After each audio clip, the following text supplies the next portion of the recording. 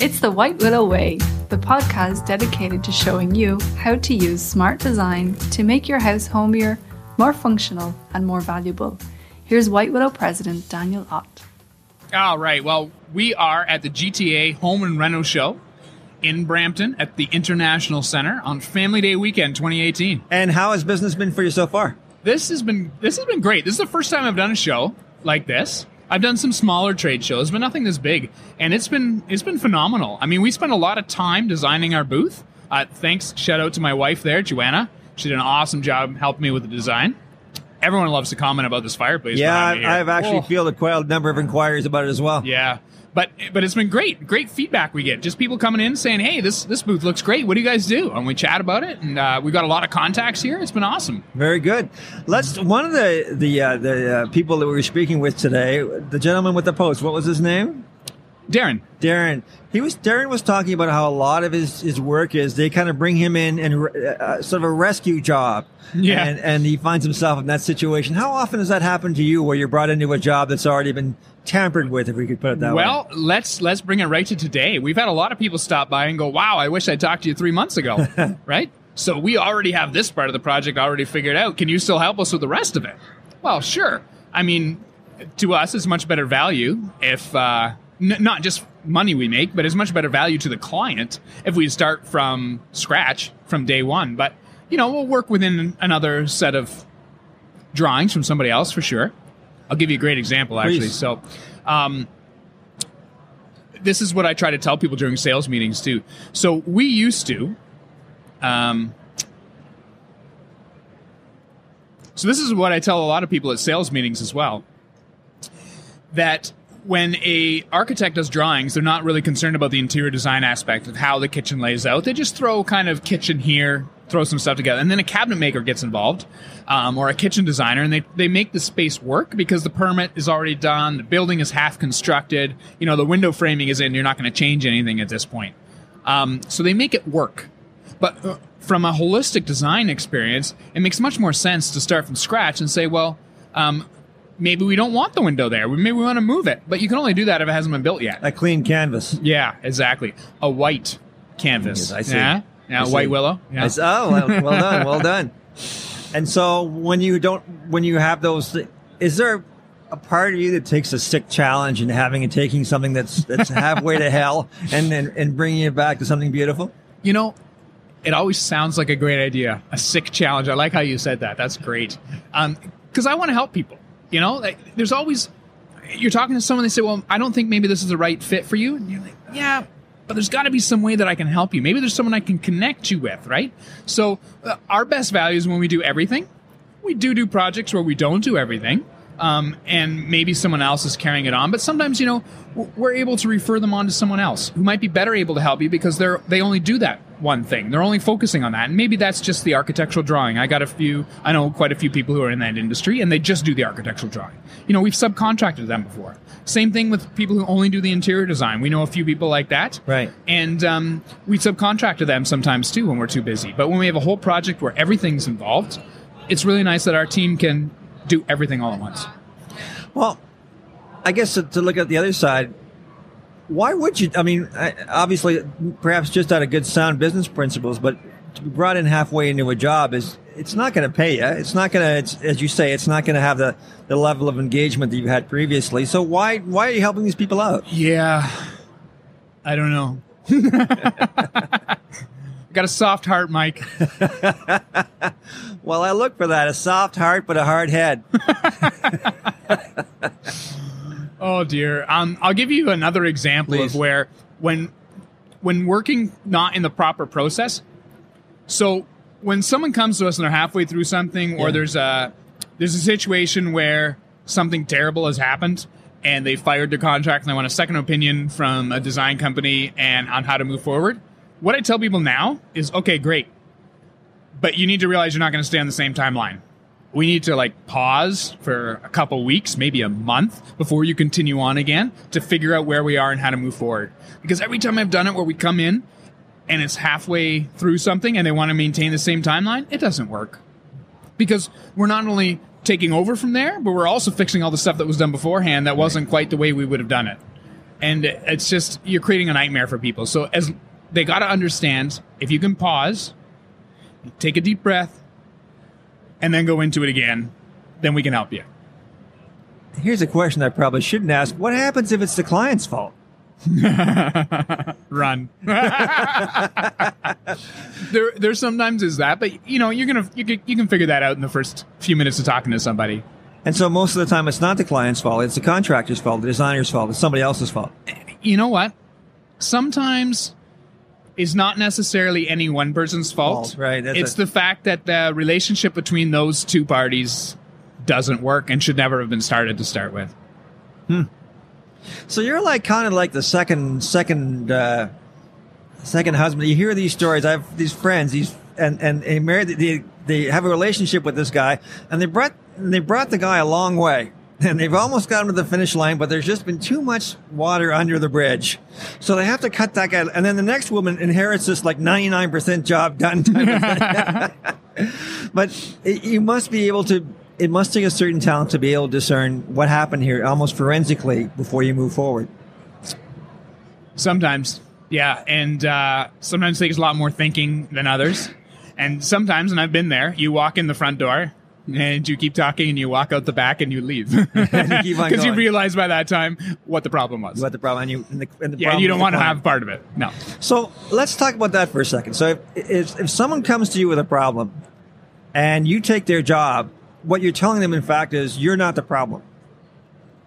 You, the client, I'm going to take the job. I can help you out, but there's lots of things I can do other than this. So when you take on a client, you're telling the client, I believe in the process that from your end of it, and I think you're an amenable client, and we can make this work. If you were a lousy client, I would tell you we wouldn't have a deal. True. Exactly. Yeah. And there's a great way, and my dad's been great at being able to teach this to me because he's been in sales a lot longer. And, he tells people straight up, we might not be the best fit for you. So this is as much an interview of us to see if we can work with you as it is to see if you can work with us. And what happens when you say that to people? They go, oh. And something clicks in their head and they go, okay, so it's not, I actually have to perform well here too. And you might get a more agreeable client right from the start. I think you do, probably do. So expectations are important, yes, obviously from the client to you, but expectations are important from you to the client. Yeah, 100%. So what are your expectations of a client? Oh, they pay me 100% up front. They smile and nod. What are your and just go with everything. What are your reasonable expectations of a client? That they can understand the process. That they're going to be agreeable to being able to meet every 7 to 10 days. When things go quicker, or they want things to go quicker, it never turns out well because they can't make decisions quick enough, even though they think they can. And when they want to take longer, they forget things that we've said 3 meetings ago. And we end up just saying it all over again. So a schedule is very important. Communication both ways. Don't wait 3 meetings before telling me that something that we did before you didn't like, right? We want to know. We want to be upfront, brutally honest. That's really, truly what it is. Difficult conversation. And then they have a reasonable construction budget. So that's something I always ask the first time I'm talking with somebody. Reasonable construction budget. And if they don't have a reasonable construction budget, what do you say? You have to change the scope. Yeah. Yeah. And often we can work within it. Sometimes we can't. Right. So if someone's working with you, White Willow, someone's working with Daniel Ott, White Willow, they're going to have to have their act together. Yeah, or we're going to teach them how to get their act together really quickly. And that's a beautiful part. That's a service that people don't get. It's not just the walls. It's the actual bringing you along, helping you understand, helping you appreciate what's happening. There is an education component that's completely ongoing, isn't there? Yeah. Oh, yeah, for sure. We always tell people this should be fun. Yeah. Right? Renovation is known in the marketplace as being a very distraught time. My dad jokes around too. I was telling you, I work with my dad a lot too, right? He jokes around and says, we do marriage counseling on the side because renovations are a great time for people to butt heads. Yeah. Right? But we tell people going through this process should make everything fun. We're going to show you how this can be done the right way, how this can be done the fun way, and how at the end of the job, even when construction's done, you're actually on budget and you're on time and everyone's happy. Because it's great to start a relationship and you're happy then, but if you're angry at people at the end, you're not going to get good referrals. Yeah. I'd much rather start brutally honest and get to the end and everyone's happy because you did exactly what you thought you were going to do. Dan, thanks for this. Hey, no problem. I love talking. Oh, me too. Talk to you soon. Thanks.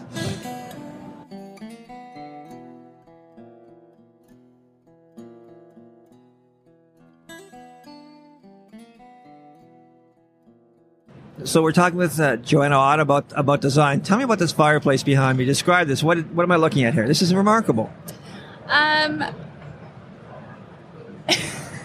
You have tile. So how many? You got the wood element on the one end. Yep. So I think the idea behind this, I wanted to use a material that we could easily put up for the show. And we used it in a different way. Normally it would be used in a bathroom, I think.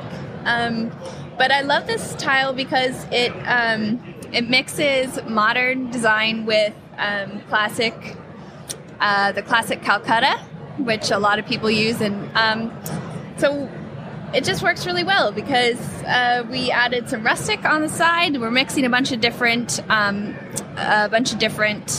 feeling, Little different elements. Yeah. So this design is how much design do you do, JoAnna? Tell me what you do with Daniel.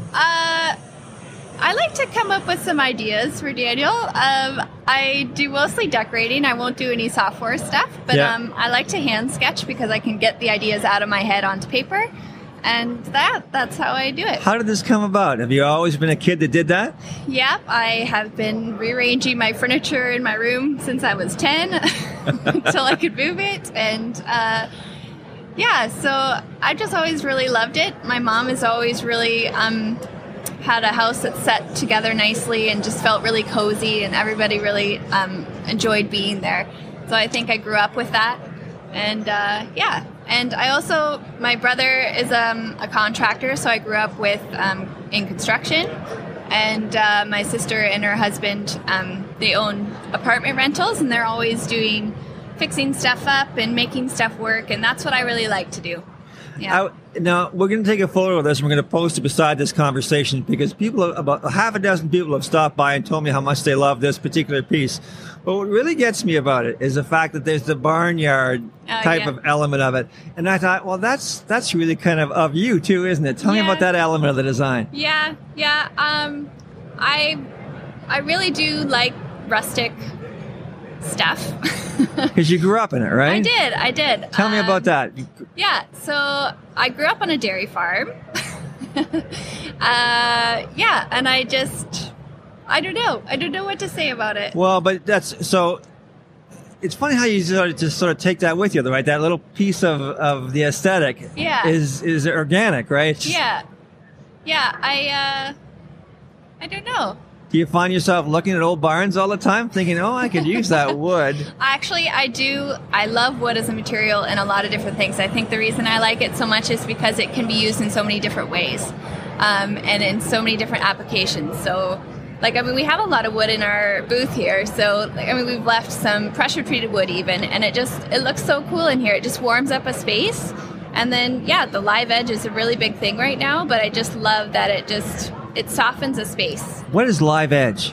That counter there is live edge. So it's just basically a cut piece of lumber, and the edges aren't trimmed. Right. It's just so it's like a hardened bark type of thing. Yep. And the pressure treated sort of naked beam. Yeah. That's something that's very current as well. I think a naked beam is a very big thing right now. It can be in a lot of industrial design. So we have a lot of that going on too with the metal and the wood. I don't know. How long does it take you did you design this particular booth? Yeah. How long did it take you? It probably took me, I think, probably 2 or 3 hours just to lay out a design once I knew what was expected. Dan did a lot of talking back and forth with the leaders of the show and what they expected. They needed some good sight lines, and we wanted to incorporate a lot of different elements into the booth so that we could just show how we can pull stuff together in a different way. And so the element of the fireplace as well. Tell me what prompted that thought. Well, like I said before, that it's using a material in a different way and bringing a modern element with classic and also rustic. right? So those are the 3 different things that kind of went along with that. And we pulled that all together with the rustic matte floor and then the modern door. So we just kind of like put that evenly throughout the space, and that's how I like to pull it together. Because everybody has a different idea. So a lot of times when we're talking to a couple, the wife will have an idea and the husband will have an idea, and it's melding their ideas together that really make it their space. Because it's not ever just one thing, right? So we're melding ideas, and that's what I love doing. So tell me how that works between the two of you, because when you meet a client, the two of you meet a client, you talk about the design. It would be very easy for one gender to dominate the conversation and Yep. the other gender not to be engaged. And that leaves that gender feeling unhappy, which can have a very poor residual. Yeah, that is very true. So tell me about that dynamic in design, listening to everybody. Yeah, I think it's a lot of compromise and pointing out what will and will not work. And like Dan said before, it's a lot like marriage counseling, because it can be. Yeah. So when Dan and I work on stuff together, it's pretty interesting. We joke around a lot. We have a good time. But yeah, I think most of it is compromise, that they have to learn that it's not just what they want. And they know that. It's just they need to sometimes be told by someone else, right? That this is how we're going to pull it together and make it your space, not just an individual space. His space or her space. Yeah. Who is the one that wants to space their way more? The male or the female in your experience? I would say the female. The female, I would say 95% perhaps? Yeah. There's been some particular men as well, but they're usually more silent about it, and they say it after the fact. Ah, I see. Oh, that's always great. So, like when she left the room. So you want to get all those voices in the conversation. Yeah. So that's really important to have a female engaged in this process, isn't it? Yeah, I think so. Yeah. Yeah, because you can relate to the other female, and you can. Yeah. It's a lot of fun when Dan and I get to talk to a couple, because I think it lightens up the mood that we kind of disagree on certain things too, or Dan will say, no, that's not going to work, or so then we're working together too, and it's a fun experience to go through. I would love that. I would have you guys come design my house just to hang out with you guys. Yeah. That'd be the fun part. That would be fun. Thanks for this. Yeah, thanks, Mike. You're welcome.